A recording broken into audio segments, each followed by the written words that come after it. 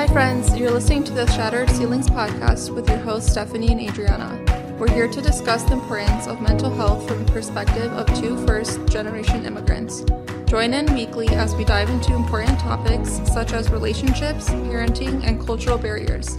Here, we get real and candid as we explore what disrupting the status quo looks like for each of us.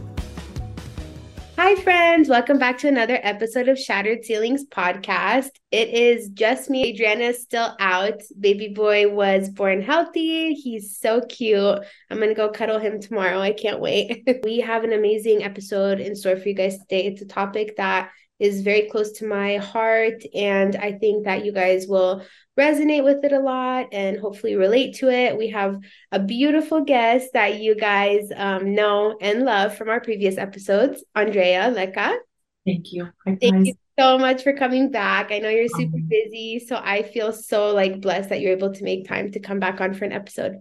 Thank you. I'm so happy to be here. I had such a great time with you guys last time too. We got to have Anka again too. And yeah, like I was telling Andreea, our highest, our most interactions that we've had on any episode was the one that her and Anka were on. And I know that it was really helpful to you guys. So super excited about today. We're going to talk about mother and father wounds. It is a very deep topic and subject, but we're going to try to rely on Andrea's professional experience, of course, as a licensed counselor, and try to kind of package as much as we can into it, and at the same time break it down to where you guys understand it, can relate to it. So I'm super excited to talk about it. Before we head into the episode, is there anything you want to share, Andrea, or talk about? No, I'm excited for this topic, and I'm excited to tackle it. And I will say this as we dive into this, I really want to highlight this. The topic that we're diving into does not, what's a good way? It's not meant to shame, to ridicule, to belittle, to put down parent figures. It is actually quite the opposite. It is intended to understand how God can bring healing and restoration to family dynamics. And I really that's the place that I want to lead from today. And I wanted to highlight that as we dive into it. Thank you. That was such a perfect disclaimer. You couldn't have put it better. So just kind of to start off the episode, can you explain a bit the concept of mother wounds, father wounds, and how they can affect an individual's emotional well-being? Yeah, sure. So the topic of attachment. So really from a therapeutic perspective, when I think attachment, I think of the primary figures, and we say parents, but some individuals didn't grow up with parents or caregivers. So parents or caregivers, the attachment is how an individual grew up and learned to relate to the world. Attachment figures are people that share the blueprint of what love and safety is. So in this concept, we're talking about mother and father wounds. So an attachment wound then, so kind of generalized term before we dive into individual mother and father wound, essentially is an injury that developed in an attachment. So an injury that developed relational, that is, that caused betrayal, that caused sadness, that was due to, in some cases, neglect, in some cases, miscommunication, etc. So that's the concept. So abandonment too could be another example of. Yeah, abandonment too, but I think the line that kind of we're walking there is abandonment can also be a form of attachment trauma. So attachment wounding versus attachment trauma. Attachment trauma is more repetitive, serious, more severe type of pain. And then a wounding is a relational injury, such as, parent wasn't there in time of need once. It didn't lead to trauma, but it led to pain, and it led to obviously emotional discomfort. So that's kind of how I'm feeling. Okay. My next question would be, how do you identify if a person is struggling with issues related to their mother or father wounds during a therapy session? How would you identify, or how would a therapist identify that?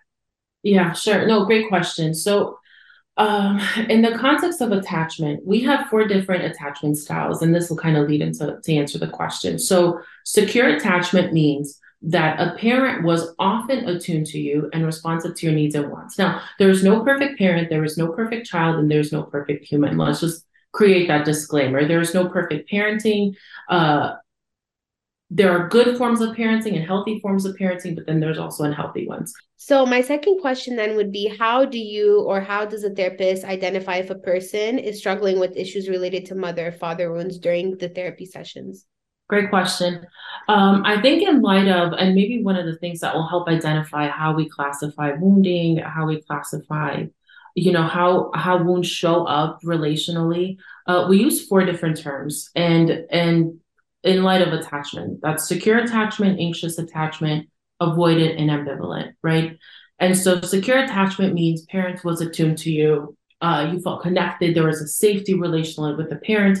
Anxious, obviously, parents sometimes attuned, but there's a sense of anxiety from the child, not knowing if parent will come home, not knowing that they have that relational safety, avoidance, so the child learned to just not ask anymore.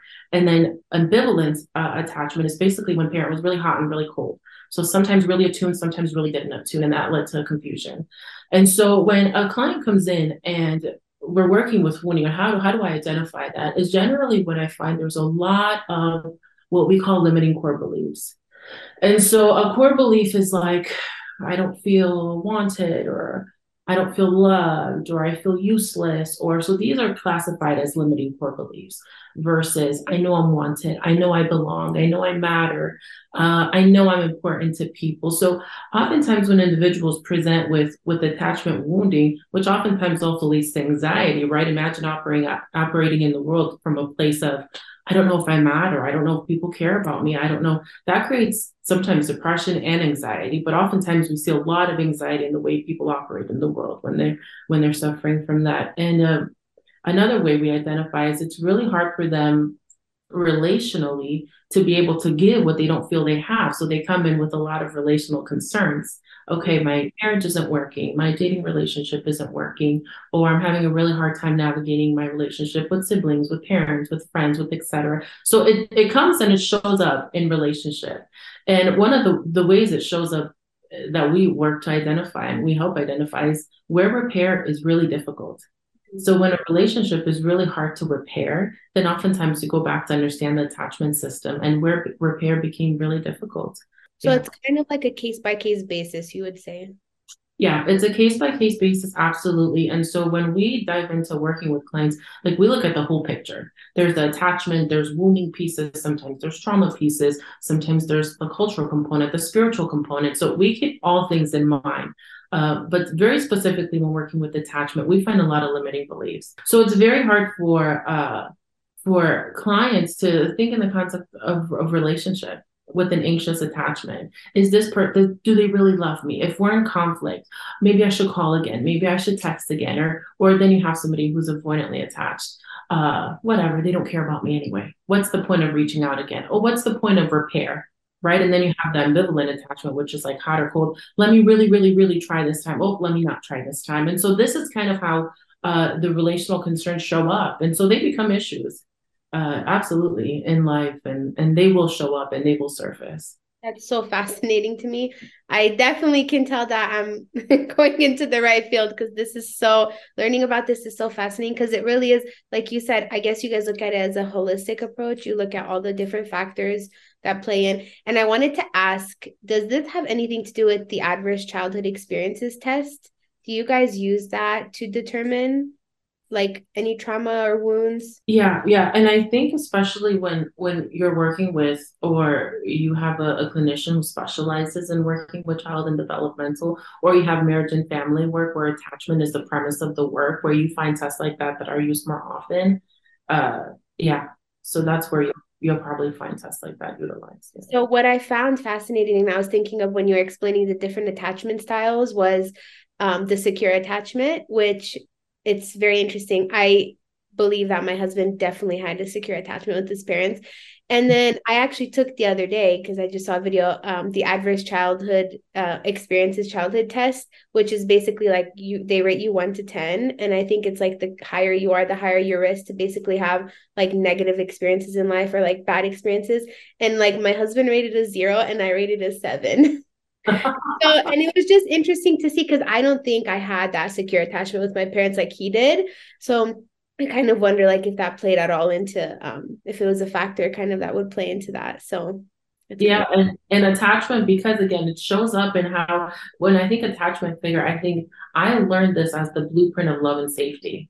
This is my basis. When I go back, when I relate to God, when I relate to other people, I relate based off of what I learned about attachment and safety. Oftentimes when we find individuals who have severe trauma, they have a hard time relating to God and understanding, and even having a felt sense and understanding of God, because they have so much in their system, so much accrued environmentally, what they've been through, what they've experienced. And so it will show up. It will absolutely. And I love how you mentioned the blueprint. Your parents are kind of like the blueprint for love and safety. I see that so much. Like, for example, with my husband, and I say this all the time, like he knew like what a healthy marriage looked like because that's what he saw. Like he knew what a healthy family was. His parents were the blueprint. And so for me, I kind of was just like, okay, well, like let's go along with. And sometimes I felt a bit like an imposter because it's not something that I knew or I saw growing up. So, I kind of just, a lot of my healing, I think, happened when I kind of just looked at him and was like, okay, you had, the blueprint from your parents and your family. Let's go along. And, God kind of came alongside us, of course. And so I love how you said that it is the blueprint. And it reminds me of our importance as parents of like being that blueprint for our kids. Yes, absolutely. And in light of, since we're talking about obviously a heavy topic, I really do think that the Lord, and I think about God, and I think about God renewing our mind, I think about God healing and redeeming our stories. I think the Lord can heal and redeem our stories completely. Every single area of our life, every wound that we have, every pain, all our traumas. I think God is in the business of restoration.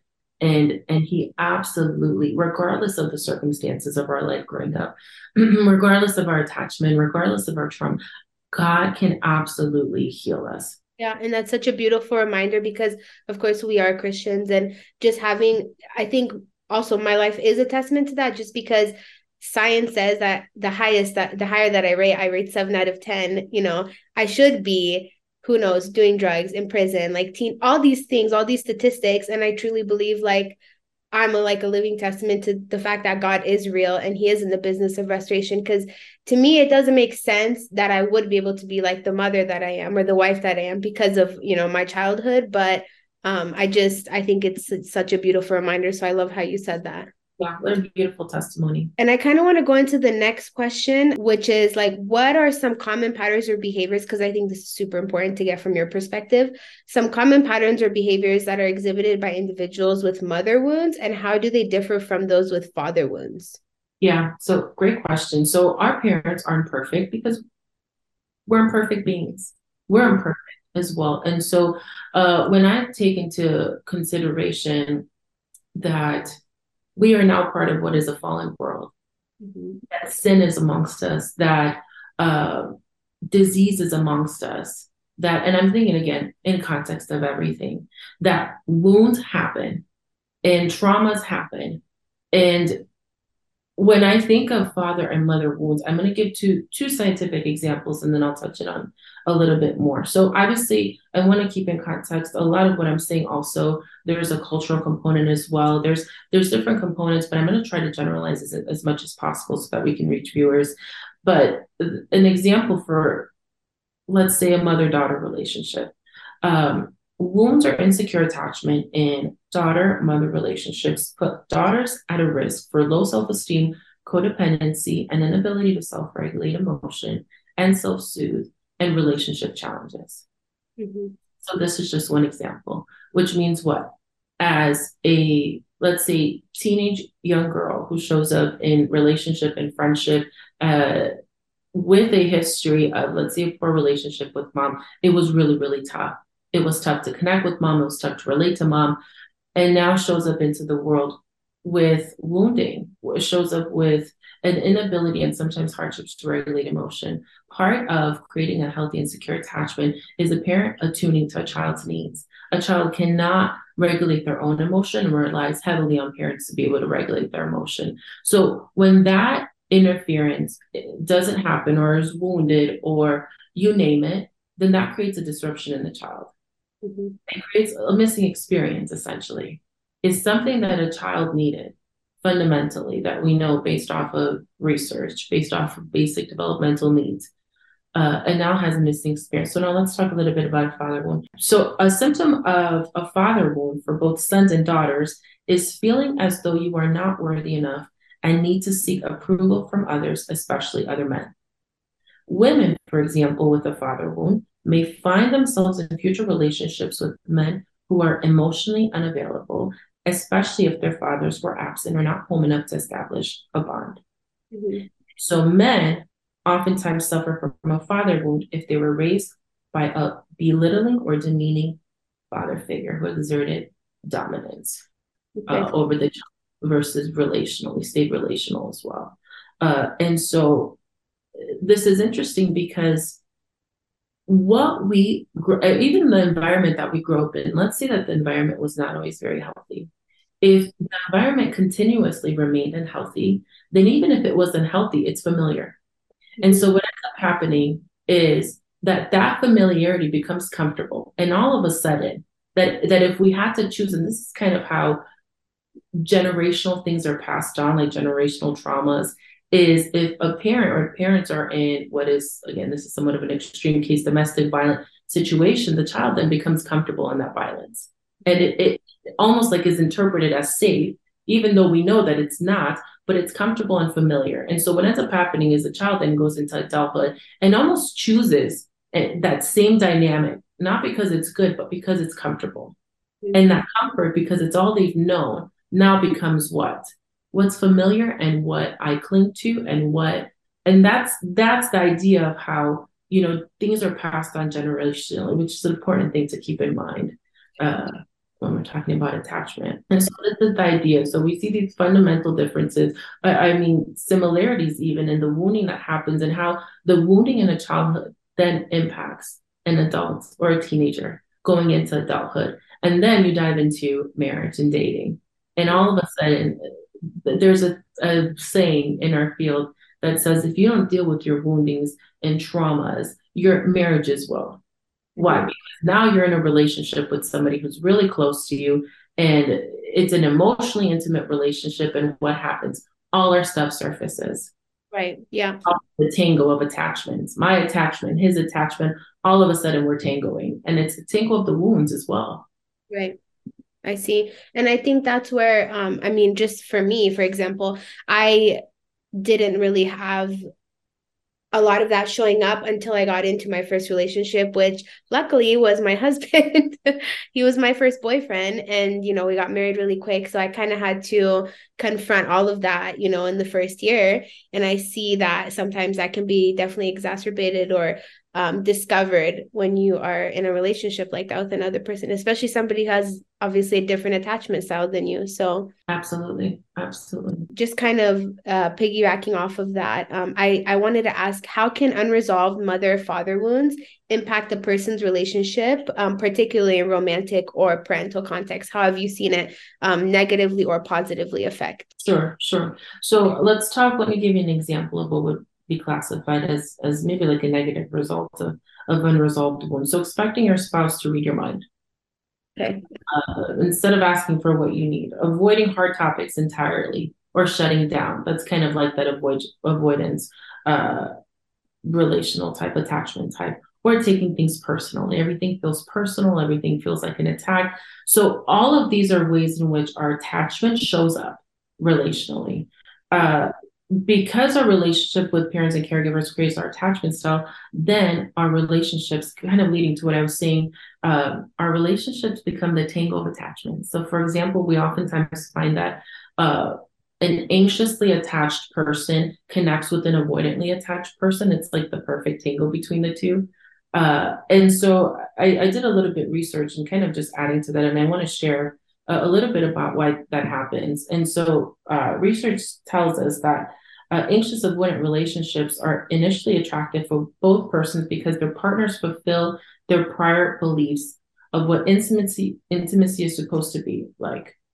So for example, I'm going to name a random name. Jill, with her anxious attachment style, expects her spouse to be distant. And when she confronts him, he naturally meets those expectations. Let's say with his avoidance attachment, believes all women are needy and demeaning. And this is exactly how Jill behaves. And so all of a sudden now you see these two expectations, almost like fears that become projected in relationships now are what we call the tango of attachment. It's how our stuff shows up relationally. And it really does.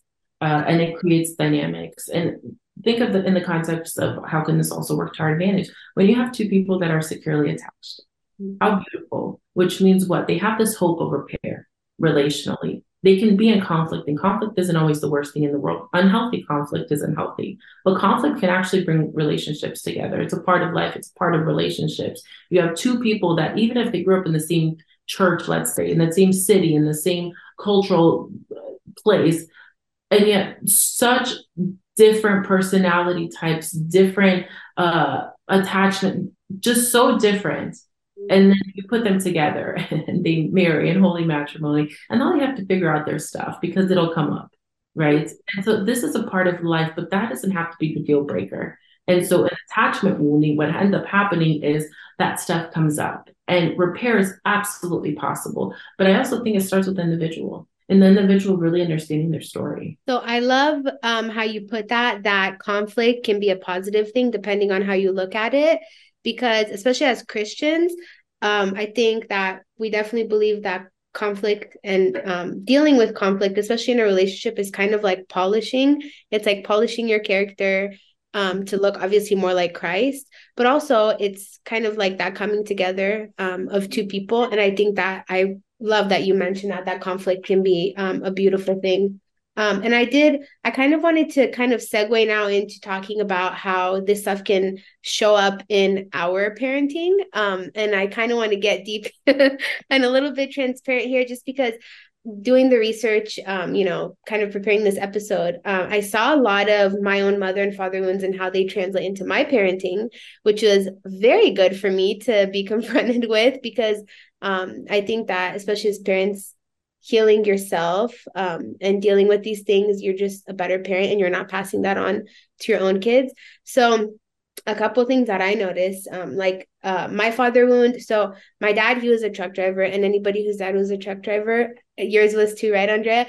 You understand, and you know what it's like that your dad is gone a lot, especially as a Romanian. I mean, my dad was a really hard worker, so he was gone a lot. And then when he was home, he was really tired. So he was always just kind of like, okay, dad's home, let him sleep, let him rest. He's going to be back out on the road, whenever he's going to go back out. So maybe not, unknowingly, he might have not been there for me, or might have been avoided because of the fact that he was working so hard. And now as an adult, I can understand that. But I see that showing up for me in, I have a really hard time trusting people. And I don't know if that has to do with that, because I mean, I'm sure you could give me your professional opinion. But I have noticed that I have a hard time, trusting just the people that I'm in relationships with. And for a long time, I think even my husband, I might have put him through the ringer in the beginning, because I trusted him. But a part of me, I do think it might have had to do with that, with, my dad growing up, being gone a lot. But it's kind of like I wanted him to prove himself all the time. So that for me was not so much in my parenting, but definitely in my relationship with him is how it showed up. Oh, got it. That makes perfect sense. Yeah. When I think of this, and this is kind of like what leads to healing, and I love that you're so self-aware in the way that you said that as an adult, I can look at that and look at that and say, okay, wow, dad was such a hard worker. That is amazing that he cared for us. He cared for our family. This is a good and beautiful thing. Another piece is, and then that left me also with some pain. And both can be true, right? It's not that he left me with pain because I was bad, because he was absent. It's not that. It's dad needed to do what he needed to do. And simultaneously, that left me with the missing experience of that relational bond with him, sometimes in developmental years when that's really important. And both can be true. And I think this is kind of what leads to healing. Yeah. Is that both of these pieces can be true. And so in light of what you shared, thank you for sharing your vulnerability. That's hard. Yeah. I hope it can encourage other people, because this subject, that's why it's so fascinating and important to me, because I think we need to talk about mother and father wounds, because when we recognize it, we can, like you said, go to the next step, which would be recognizing that they maybe did the best that they could at that time, which, like you said, in turn leads to healing. Because I think a lot of us may be dealing with a lot of pent up anger and frustration towards our parents, and it's holding us back in our own relationships, even, with our significant others, with our kids. And the first step, I definitely think, is talking about it and acknowledging. Agreed, agreed. And maybe even putting some, I think another piece is kind of in line of what you're saying, is putting some language to it, to what the experience was like. It's okay for me to say, mom and dad were amazing and they did the absolute best they could. And there's a piece here that left me with some pain. It doesn't mean because they intended me to be in pain. It doesn't mean because they wanted to me or because they're just neglectful parent. It's not that. Mm-hmm. It's looking at the story and just sharing, this is my experience in it and this is how I felt. And that doesn't mean that I'm going to go around shaming people or shaming parents, or it's not that. Mm-hmm. It's being able to look and share, this has been my experience and this is how it impacted me personally. And then I can look back and say, they're amazing and they're such hard workers and they really did try their best. And I think that leads to a healthy dynamic that both can be true simultaneously. I love that. Yep. Healthy dynamic, exactly like you said, because I'm a huge believer in this and I say it all the time. I found like a new freedom in my relationship with my parents when I acknowledged, hey, this is how, this made me feel, you not being there, whatever. I had a new freedom and a new like honesty and transparency in my relationship with them. And to me, that's what a true relationship is. It just led to like a deeper level, I think, of my relationship with them. Absolutely. And a deeper level of trust that they can hold space for your experience. Mm-hmm. Right. And sometimes that's tough. And I'm thinking, you're a mama, and so I'm not. So that's also my piece that I want to share mindfully. But when sharing information like this, especially with a parent, I think it's so healing that they hold space for it versus internalize it. Mm-hmm. If that makes sense. Yeah. Because the moment in which it's internalized, it kind of becomes less about this was my experience and more about what does this mean about me. Mm-hmm. Right. And so I think that you being able to share that with your parents and your family and then holding space for it and just kind of saying, okay, I see this was your experience.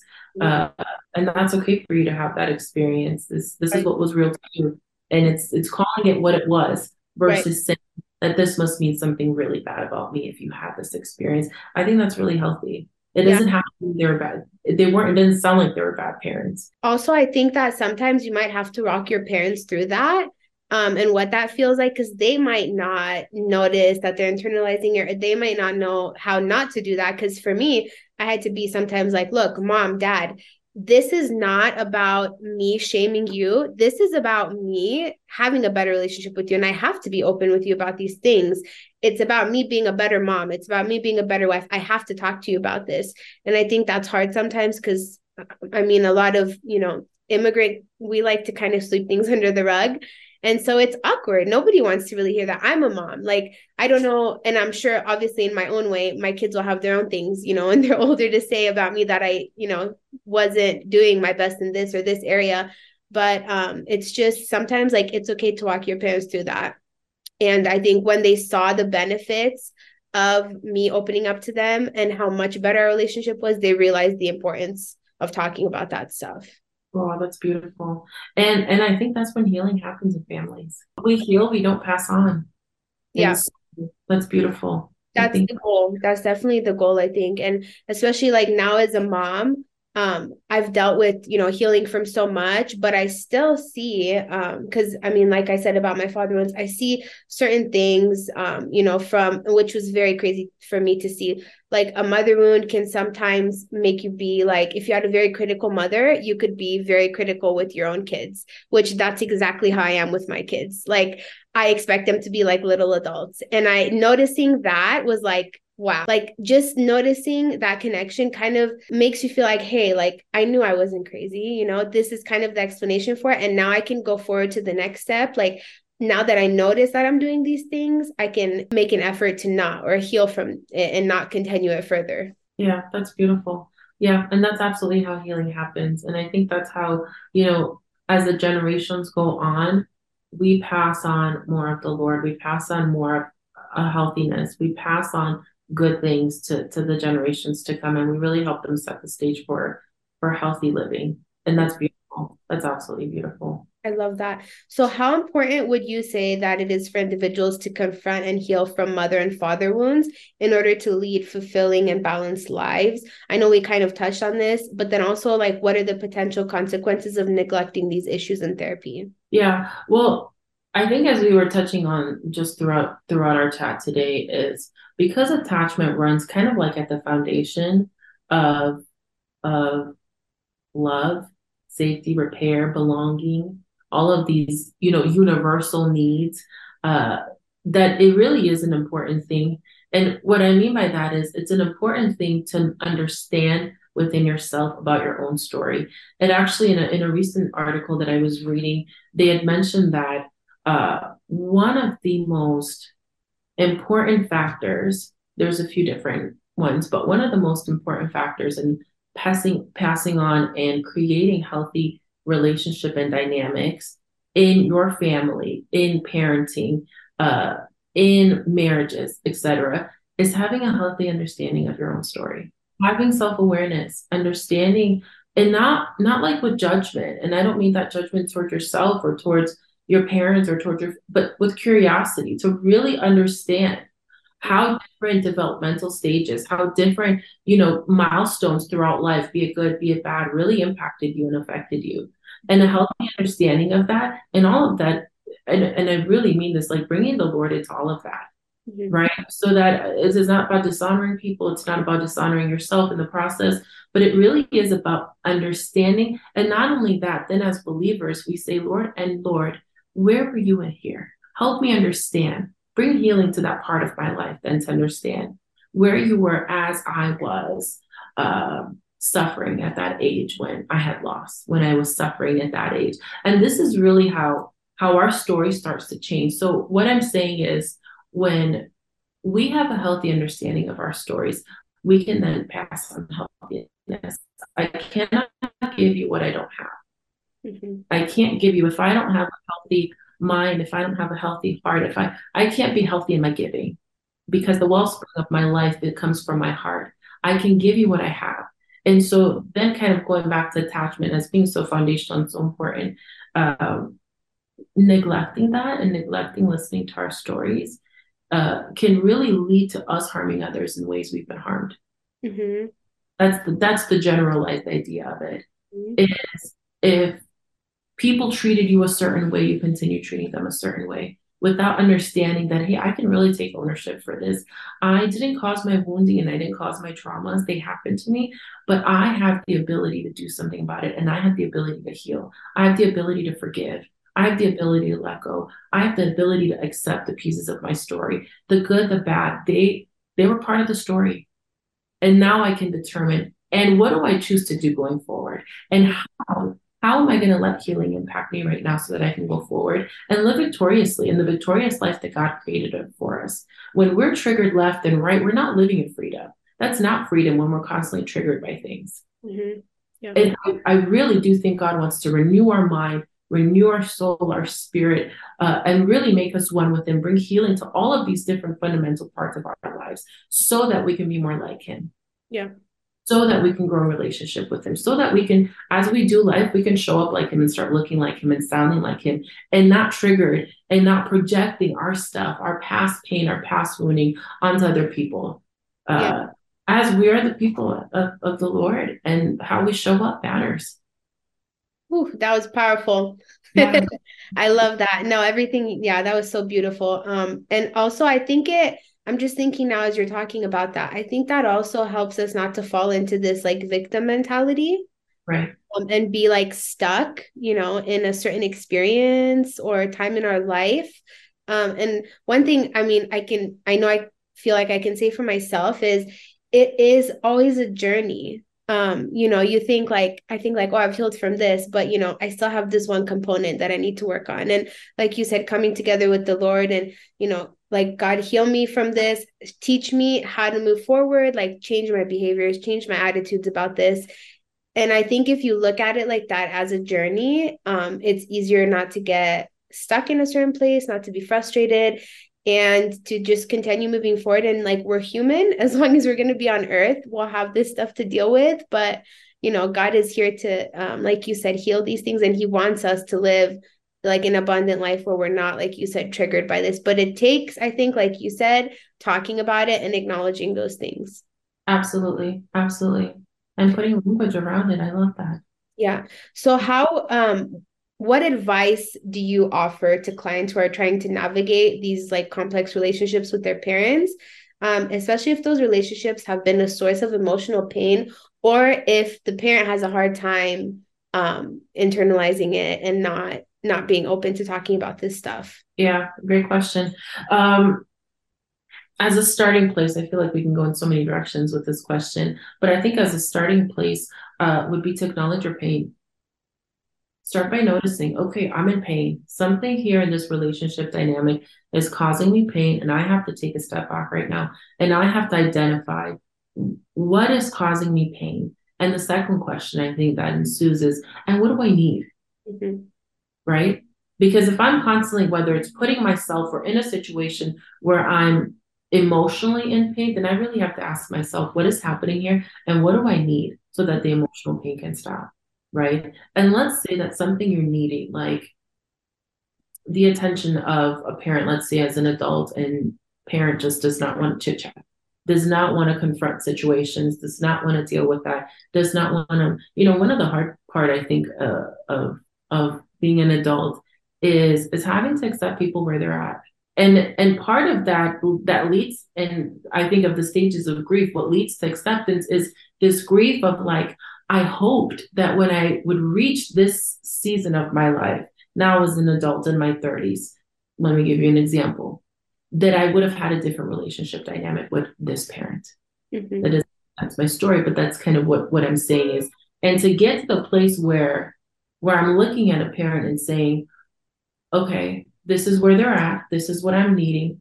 There is a chance this parent can give me what I need. I have to then go back and say, am I willing to have that? And sometimes when I'm having a hard time accepting that, or it doesn't have to be with a parent, it could be with a friend, it could be with anyone. I have to really take a step back and say, what is keeping me from accepting really where they're at?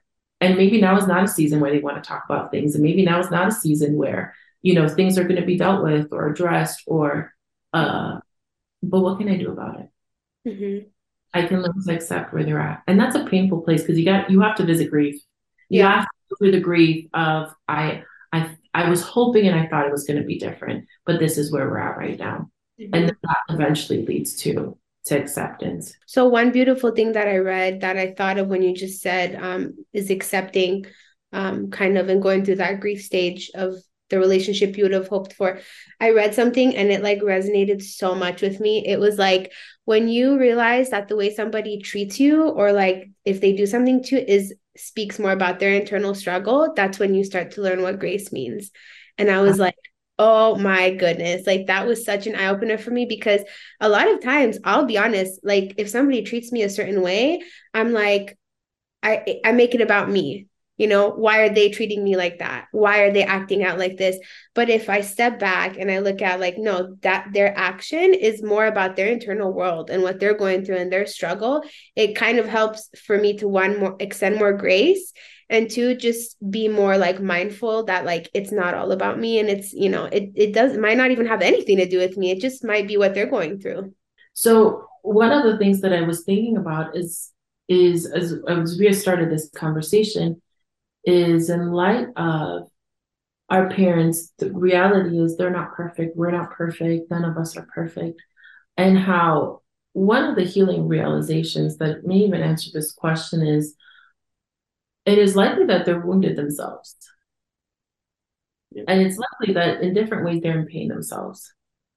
And so to even have this idea tying into what you were saying about how it may have nothing to do with us, I think this is such a pivotal point because a lot of times, even in the context of attachment, we project what we think is happening versus what may actually be happening. Mm-hmm. Because when we feel this big emotion of I feel rejected, let's say because of the way my spouse looked at me, or because of the fact that rejection wound was triggered on the inside of me, it means that I have a trigger wound on the inside of me. That I need to figure out. Yeah. that I need to take responsibility over. My wounds and my triggers are my responsibility. They're not my spouse's. They're not my parents. They're my responsibility to heal. And as I recognize that I have the ability to do that, I'm really taking ownership for how I show up in the world. Yeah. And that's really powerful. And it really does, I think you mentioned the word victim. It really shifts that victim mindset. Because let's say when a child is 5 years old, they don't have a lot of say in what happens in their life. Mm-hmm. They can fall victim to things that they didn't ask for, they didn't sign up for, that just happened. But now as a fully functioning adult, I can take ownership and accountability for how I show up in the world. That's also the hope of healing. Mm-hmm. Yeah. Right?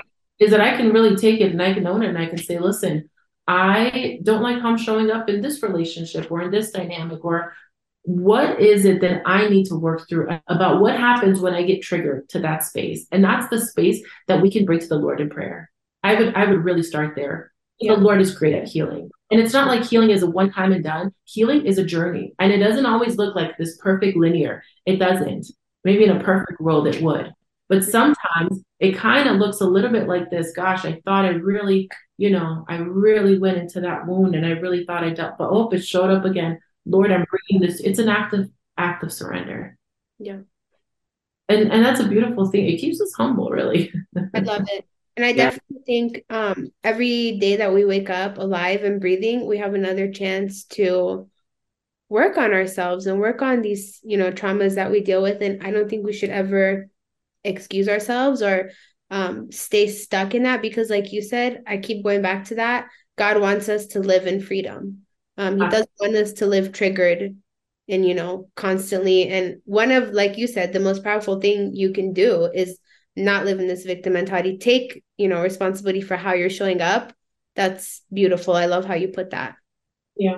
So I want to ask, are there any specific therapeutic techniques or approaches that you specifically find effective in helping clients heal from mother or father wounds? It's like you ask a therapist who specializes in a different modality, and they'll probably attest to their modality as being the best. There are various different modalities that really help highlight this dynamic. Like a lot of attachment related modalities are phenomenal for that. In fact, they base all of their treatment therapeutic interventions on that, and use a lot of couples therapists, like marriage and family therapists. They're really, really good at that. In fact, that's probably like their forte in therapy. Mine's trauma, which is obviously connected as well, but marriage and family therapists will be great for really diving into that, but also for doing individual work. There's a modality called cognitive behavioral therapy. And the reason why this came to mind is because one of the therapeutic interventions is called understanding your core beliefs. It's called core beliefs.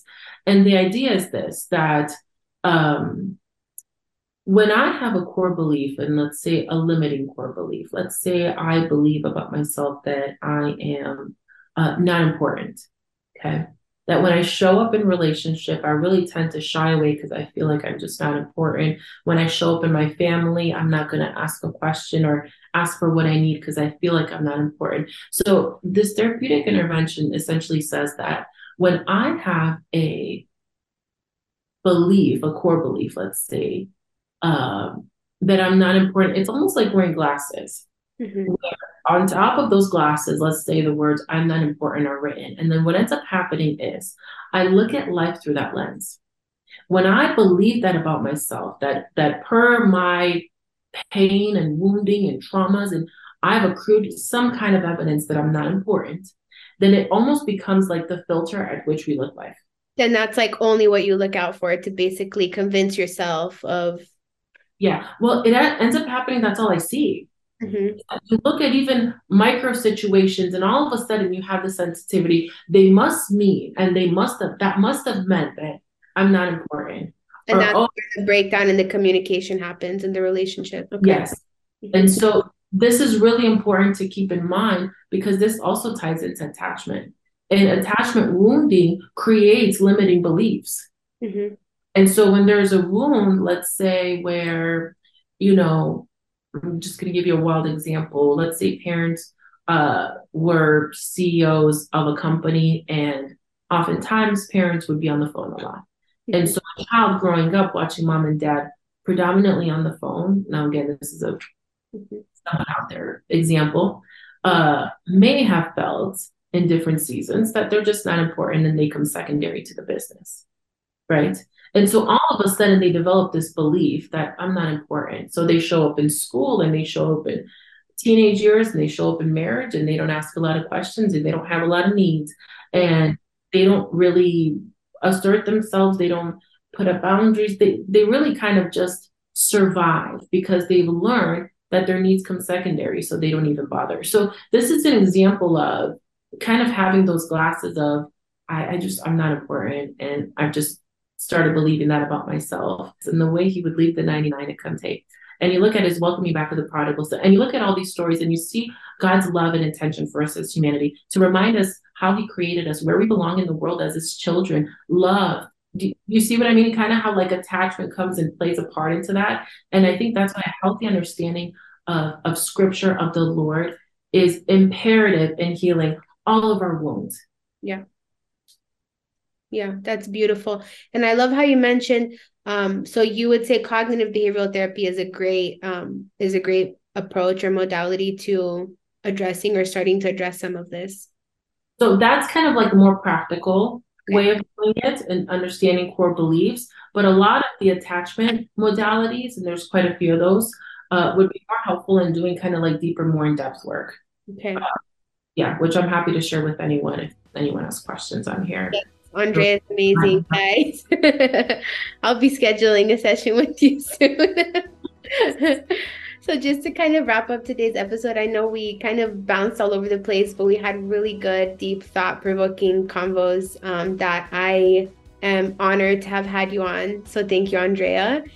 And I hope that it related to you guys, or that you guys were able to relate to at least something of what we said today. If anything stood out to you guys, or you would like to have any suggestions or feedback, you guys can go ahead and do that, of course, as always, through the anonymous box that we have in our link tree.